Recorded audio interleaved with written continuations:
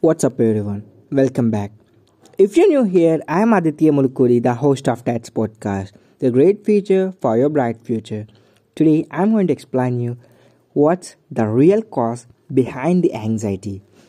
Anxiety is basically heightened stress response. People who have anxiety react to triggers that most would not.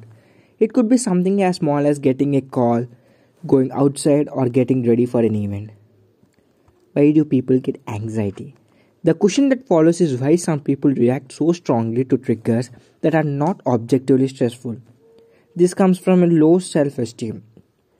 People who are constantly doubtful of themselves, their choices, and their decisions. Such people are those who have become too identified with their thoughts which are often self loathing and reproachful. They have to deal with inner voices that often says like that you aren't enough, your future looks bleak, you are ugly, you shouldn't just give up, you cannot do this. The problem is they do not realize that these self-loathing voices are not their own. They become too identified with these. Left untreated, these voices take over the subconscious as well, in which case anxiety gets worse.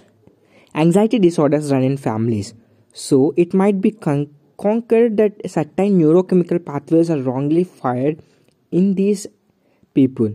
I disagree. I think it comes from atmosphere of invalidation. Children raised in families where their feelings, opinions and ideas were not validated and instead rebuked are likely to suffer from low self-esteem even as adults and repeat the cycle with their children. If they are bullied and abused, the chances of growing up as nervous, anxiety prone adults are higher. One of the best ways to manage anxiety would be to love oneself unconditionally. Treat yourself as loving and unjudgingly as you would treat a child. Learn to observe all your thoughts, negative and positive, without getting identified with them.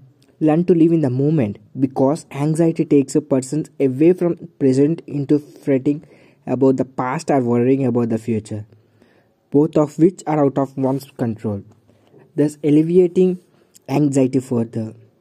An anxious person, therefore, desires control. They need to control everything about their lives because they never learn to live in the present. The constant worrying would do that the most people. Of course, since a person cannot control everything, they fall victim to other own need of control. So, just simply let me tell you a simple way to solve this anxiety autonomous self belief system.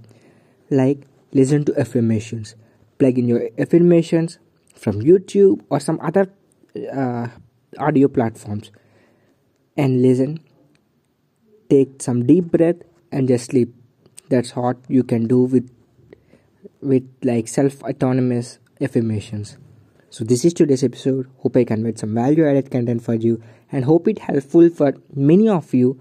Or if any person you might know feels anxious, then please just share this video or just this podcast episode. Hope they can cure with this anxiety problem. So this is today's episode. Thank you for listening. I am Aditya Mulukuri, the host of TATS podcast. Signing off. Peace.